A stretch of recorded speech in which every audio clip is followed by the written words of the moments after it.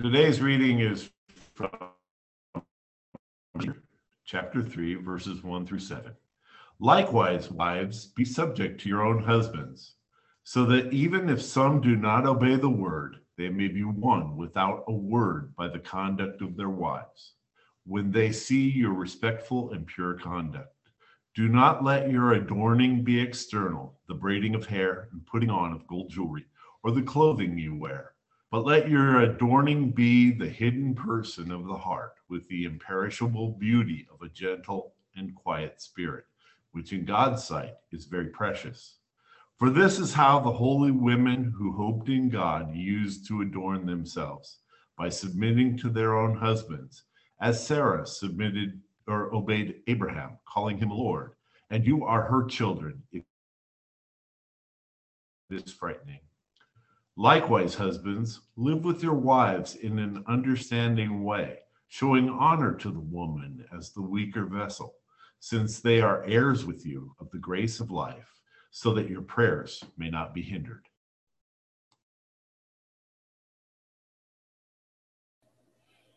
Thank you, Steve. Appreciate being able to change up at the last minute. If you were expecting Tim this morning, he's feeling poorly, so he asked me to step in. It was kind of a last minute thing, so we decided that I would just use my Sunday school lesson that I had planned for this morning to be our time in the Word during worship. So this is kind of give you that, free streaming service first episode, and you might like what we're doing in Sunday school and join us next week. So there's that. Let's open with a word of prayer, and then let's look at the word. Father, thank you for this morning, and thank you for the opportunity to be in your word, to look at your wisdom that you have given us.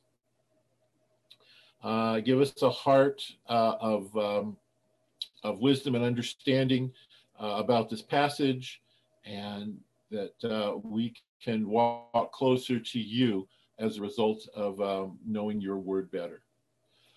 I'd like to pray for those who are in our church who are not feeling well. Ron, Joanne's daughter, Cindy, up north, who's not feeling well, and for Ron LaFoon, for Kevin, for Steve, who just read for us, but is tested positive, that your healing hand would be on them and you would be glorified in their recovery.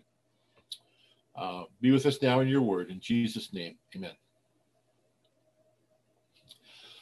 So we covered verses 1 and 2 of 1 Peter. This is our study in 1 Peter we've been doing.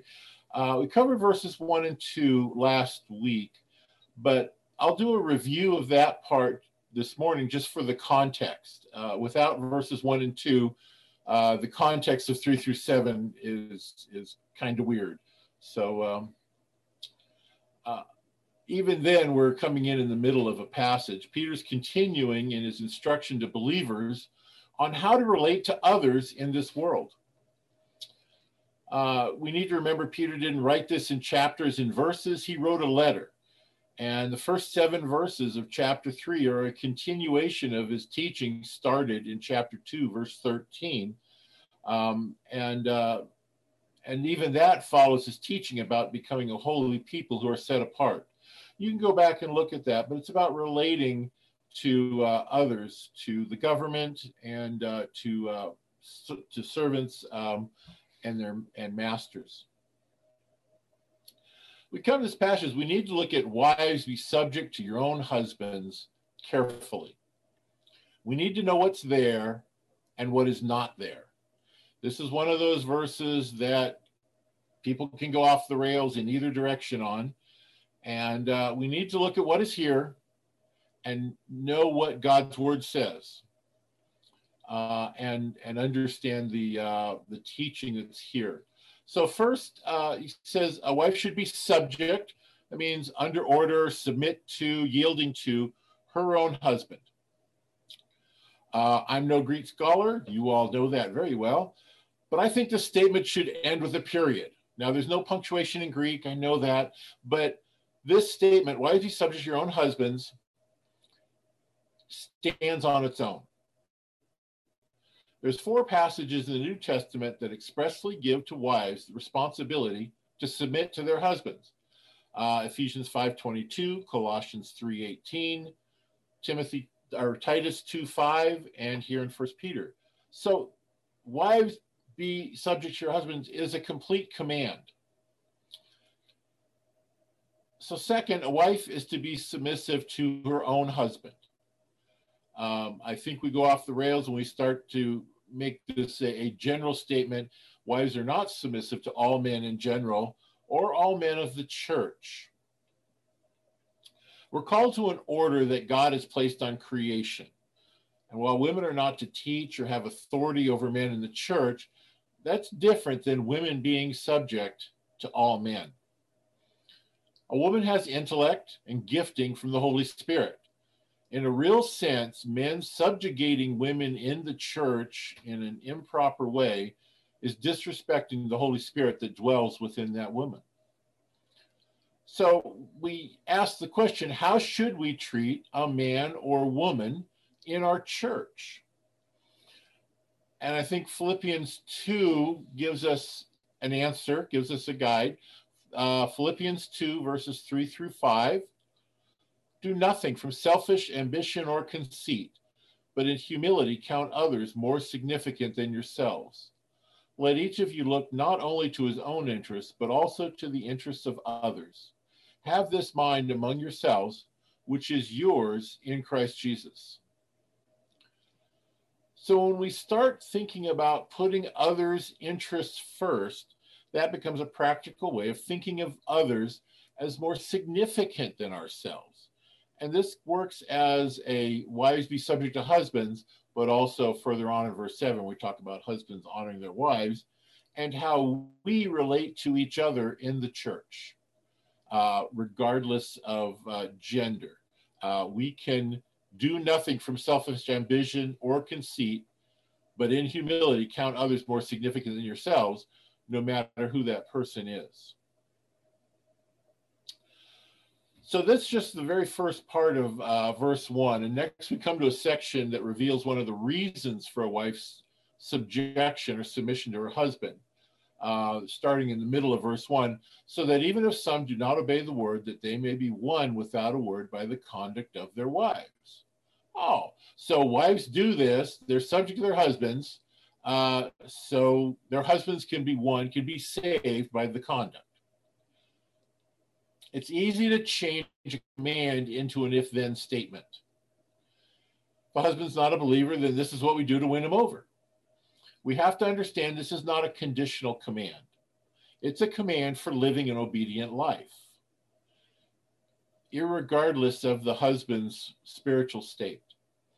Submission in the home follows the same principles of submission as we saw towards government or our employers that we learned about in chapter 2.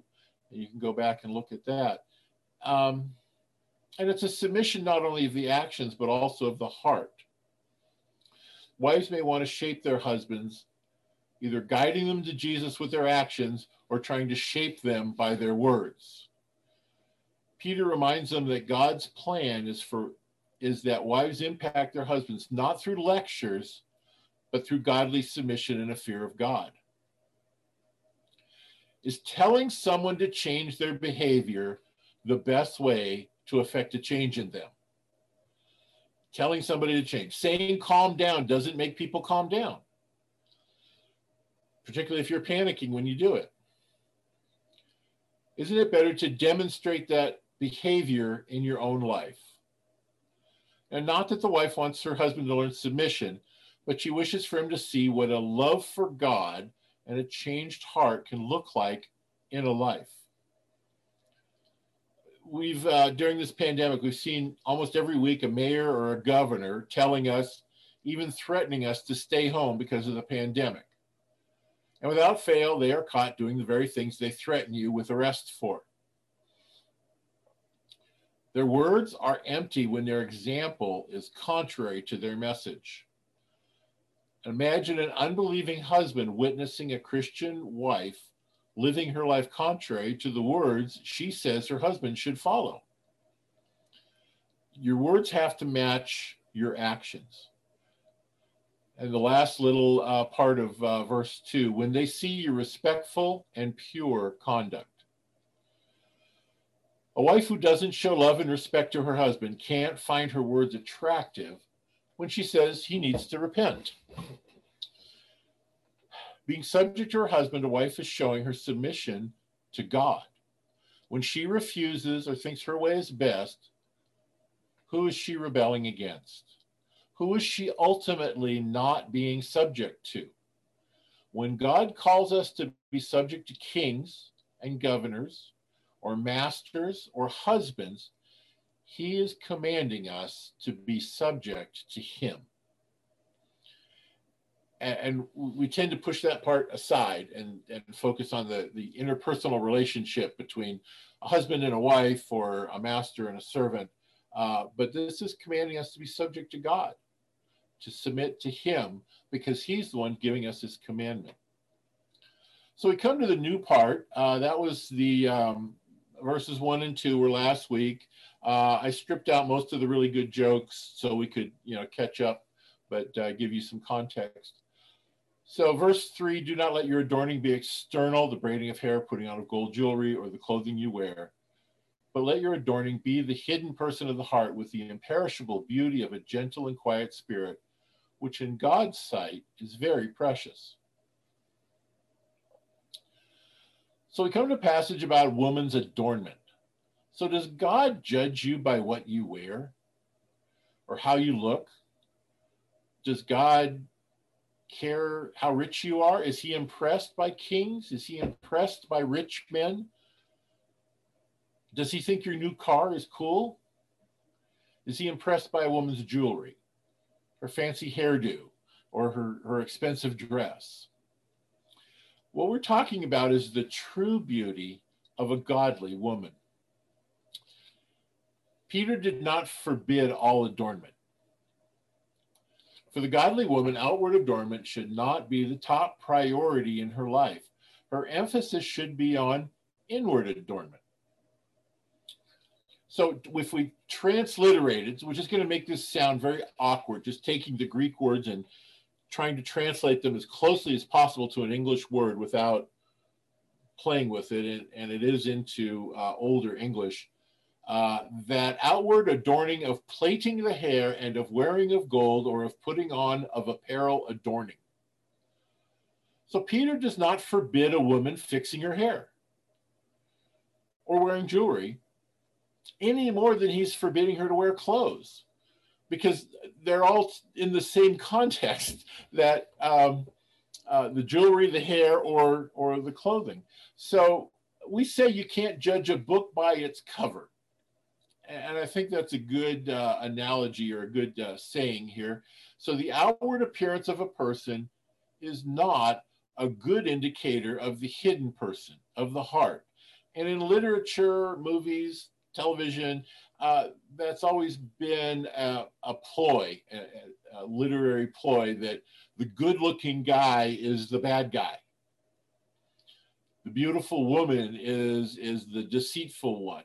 So we need to look at the hidden person, the heart of the person, and looking at their outward appearance does not give us necessarily a good indicator of that. So I've heard different commentaries and people talk about this, about the context of the time that Peter was writing. But Peter's counsel here was not a radical thought in his day. We think of the Roman Empire and being, all materialistic and hedonistic. But the ESV Study Bible lists 4 secular works of Peter's day that includes similar advice to women, although without the godly counsel. I didn't list them for you because that's a boring list. But the secular works of the day talked about a woman being inwardly beautiful as a greater trait than her hair, her clothing, her jewelry, and things like that. The Apostle Paul also includes the same advice when he writes to Timothy in 1 Peter 2, 9 and 10. Likewise also that women should adorn themselves in respectable apparel with modesty and self-control, not with braided hair and gold or pearls or costly attire, but with what is proper for women who profess godliness with good works. So, excuse me. Beauty is not something you have, it's something you are. What do you depend on to make yourself beautiful? The things you buy or your heart for God? Peter's point is not that any of these are forbidden, but they should not be a woman's adornment, not how she sees herself as beautiful. There are some, both men and women, who define their beauty as the outward appearance. Our society equates beauty with youth or youthful attitudes and looks. And this is just marketing. Young people are willing to spend more on fashion than older people do, so they pursue that demographic. But this idea of beauty crumbles when those people age and are no longer viewed as the ideal age for beauty. Then they begin to chase youth and are ultimately frustrated by failing to hold on to it. And that includes a pursuit of material wealth. There's this wrong thinking that the things around me make me beautiful. And so now is when I do the public service announcement. Guys, pay attention. I'm not just talking to the ladies. This is for you too. We chase youth and assume that that makes us beautiful or wonderful or awesome or cool. And when that's out of our grasp, when that goes away, people can get frustrated and people can pursue that to an extreme, and it's not healthy. Proverbs 31:17 says, she dresses herself with strength and makes her arms strong.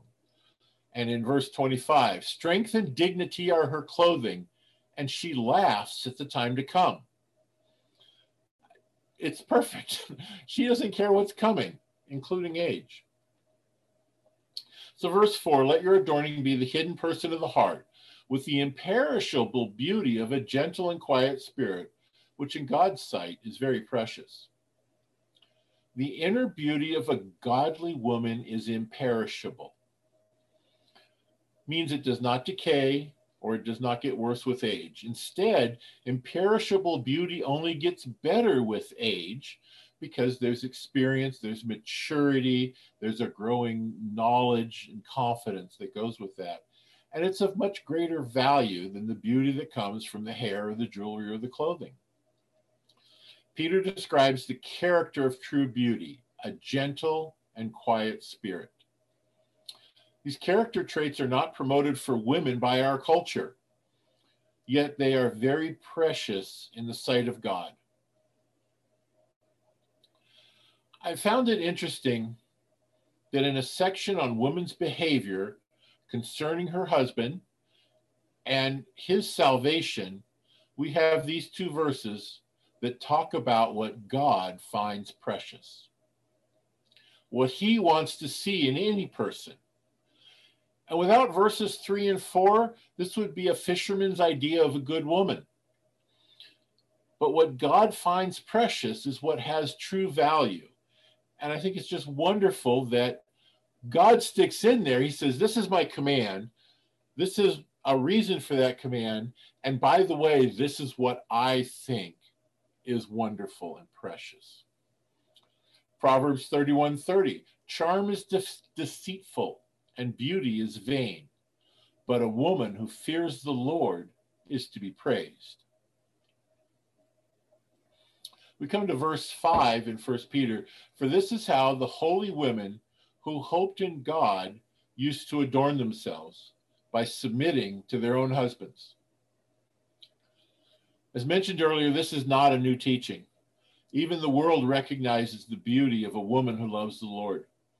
In verses 5 and 6, Peter reminds us or teaches us that this is a standard of beauty for, quote, holy women who hoped in God. Or as the King James says, in former times, the holy women who trusted in God. What he's talking about is the women of the Old Testament. So hoped in God. They demonstrate their faith in God by submitting to their husbands.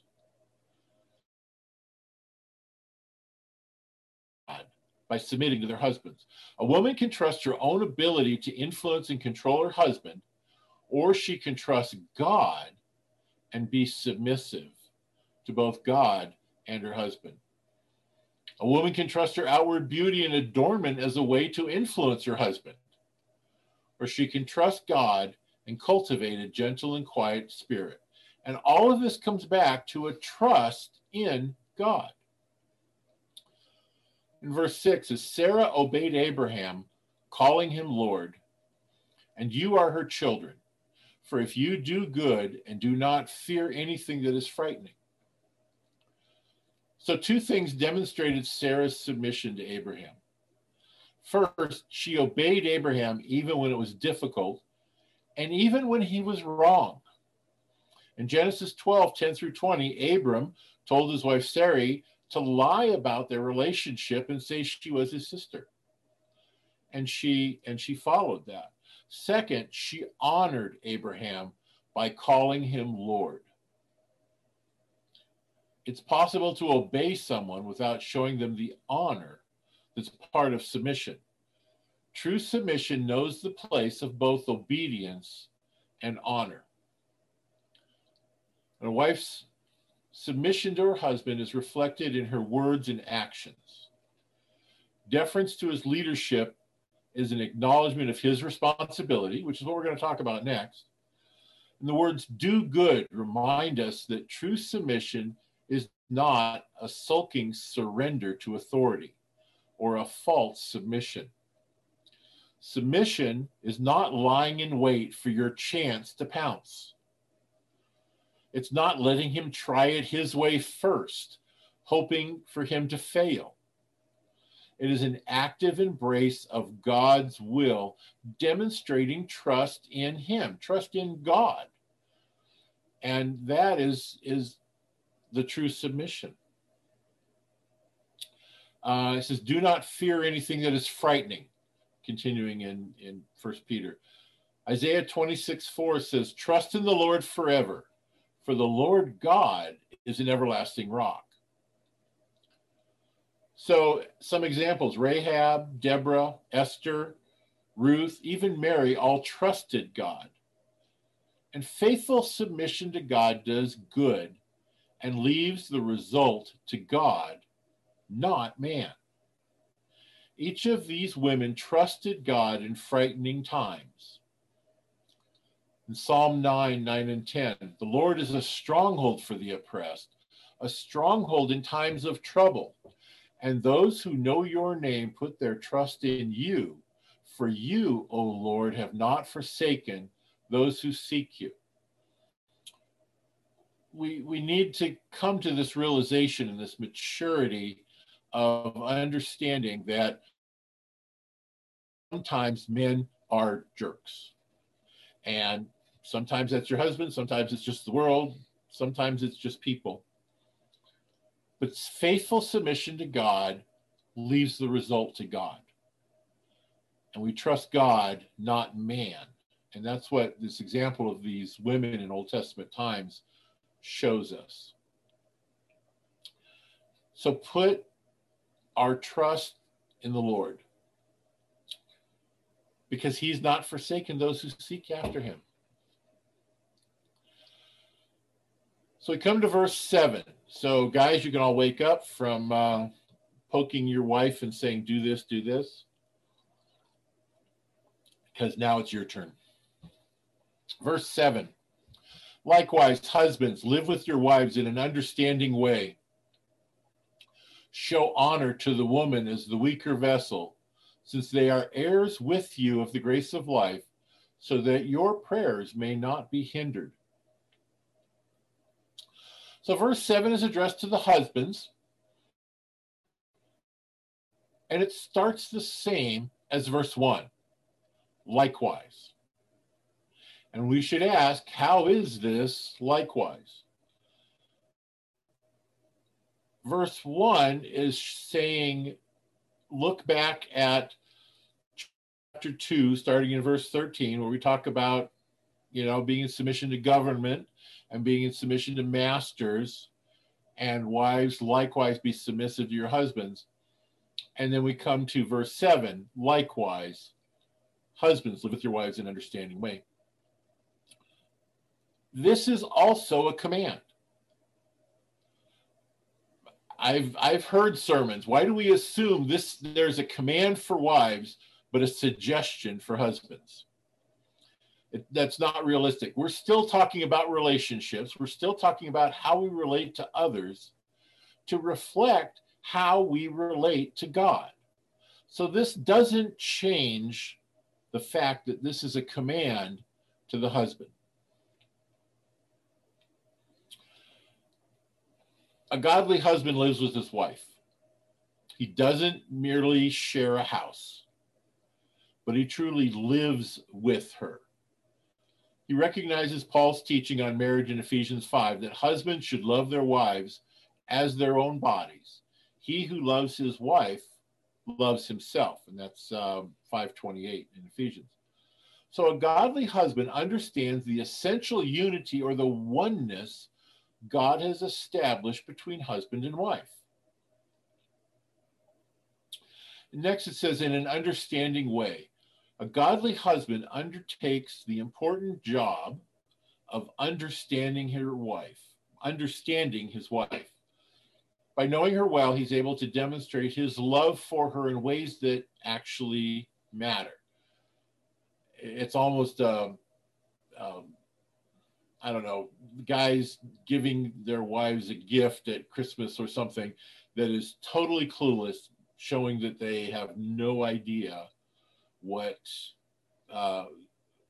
their wife wants or desires. A friend of mine gave his wife a vacuum cleaner on her birthday and was surprised that she was not excited because she needed a new vacuum cleaner. So a husband's supposed to take his understanding and apply it in daily life with his wife. And this is where many men have trouble following through.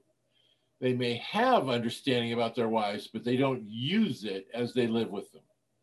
And that's not loving your wife as yourself. If you understand your wife, but you ignore that information when you live with your wife, you're thinking about yourself more than you are about your wife. And a godly husband knows how to honor his wife in a real and meaningful way. Though she submits to him, he honors her intellect and beauty. Go back and look at verses 3 and 4. If God considers, excuse me, that inward beauty of a woman as beautiful and as precious, the husband should as well. He regards her as a person that he has unity with. This is more than just a partnership. It's not a business arrangement.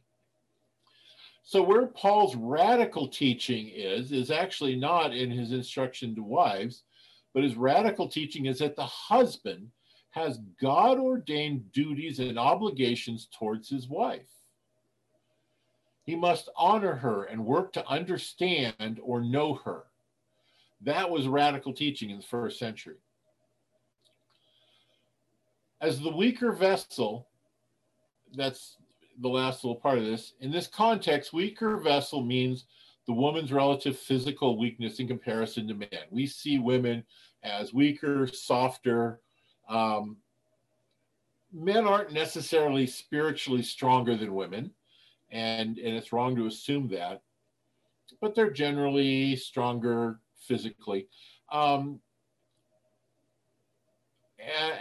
we don't want to wring too much out of the weaker vessel line. But a godly husband knows his wife's strengths and weaknesses. He doesn't expect more from her than what is loving and appropriate and kind. And that goes back to loving her as you love yourself. Know what her strengths are. Know what her weaknesses are. Don't berate her for her weaknesses, but don't marginalize and ignore her strengths, and rely on those strengths that she has.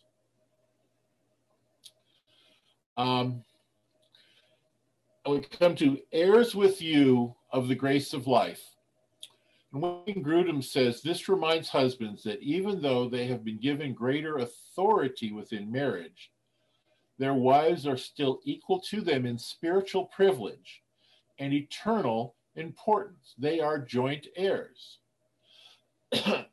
we build up this idea that somehow women are second-class Christians, and it's absolutely not true. They are equal in spiritual privilege. I love that line. They are, men and women both have this wonderful offer of Jesus Christ as their Savior and eternal life with Christ. Galatians 3:28 says, there is neither Jew nor Greek, there is neither slave nor free, there is no male and female, for you are all one in Christ Jesus. And I think we can take that last part and apply it here. There is no male and female, for you are all one in Christ Jesus. And that's that unity. When we talk about a unity in a marriage, the bonding agent is Jesus Christ. This is more than just trying to get along. You are unified spiritually in Jesus Christ. Come to the last part, that your prayers may not be hindered. And the failure to live as a godly husband has spiritual consequences. It can and it will hinder prayer. And if you are the husband of a wife, this should concern you greatly. Spurgeon said essentially to that line that this should really bother you, that this hinders your prayer. And this has a couple of levels. So first, if you aren't following God's commands here, you probably aren't following his commands in other areas of your life. Your prayers are likely weak or non-existent. And only saying grace at dinner does not count as a prayer life. Just saying that part. If you're not following this command, you're not following God's commands for your life in other areas. And that's going to hinder your prayer. That's going to be the evidence that you're not a follower of Jesus Christ. He's not your Lord. And second, if you don't love, honor, and understand your wife, how can you pray for her? So often we pray for people we don't know, and that is good and fine and right. That we hear about somebody on the other side of the planet who is suffering, and we are made aware of that, and we pray for them.